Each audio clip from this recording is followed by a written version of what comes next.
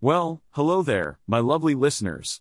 Prepare yourselves for another dose of economic reality served with a side of sarcasm and a sprinkle of wit. Strap in, because we're about to embark on a journey through the world of money, markets, and mayhem. Get ready for American Econ Capsules, where we dissect the news, debunk the myths, and make you question everything you thought you knew about the economy.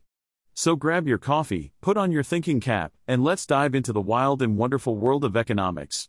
Welcome to the show, my fellow financial adventurers. In a shocking turn of events, a federal judge in New York has dismissed a lawsuit that has been holding up the auction of the iconic dress worn by Judy Garland in The Wizard of Oz. The dress, which has been the subject of a heated ownership dispute, is now one step closer to being sold to the highest bidder.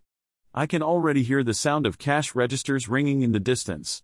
The plaintiff in the case, Father Hartke, had claimed that her late uncle, Reverend Gilbert Hartke, was the rightful owner of the dress. However, Judge Paul Gardephe ruled that Hartke failed to establish her legal standing to assert ownership over the dress. Ouch, that's gotta hurt.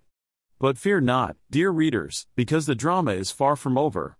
Hartke's lawyer, Anthony Scordo, has vowed to continue the fight. He hopes to have Hartke appointed as an executor of her uncle's estate, which could potentially give her another shot at claiming ownership of the dress. Talk about persistence. Scordo also plans to argue that it would be premature to lift the injunction blocking the auction while there is still a possibility that Hartke could contest the ownership. Ah, the suspense is killing me. Will Hartke be able to snatch victory from the jaws of defeat? Stay tuned, folks. In the meantime, let's take a moment to appreciate the history behind this dress. It was given to Father Hartke by Mercedes McCambridge, a friend of Garland's, and is believed to be one of 6 worn by the actress in the 1939 film. After Father Hartke's death, the dress went missing for decades, only to be discovered in a trash bag above faculty mail slots during a renovation. Talk about a fashion faux pas. Now, the Catholic University of America, which claims to be the rightful owner of the dress, had contracted with the Bonhams auction house to sell it for a whopping $800,000 to $1.2 million. But thanks to Hartke's lawsuit, the auction has been put on hold. That's what I call a plot twist. While the university has remained tight-lipped about the ruling, I can't help but wonder what they're thinking. Will they finally be able to cash in on this priceless piece of cinematic history? Or will Hartke's tenacity prevail? Only time will tell. For now, we'll just have to wait and see if this Wizard of Oz dress will indeed go up for auction.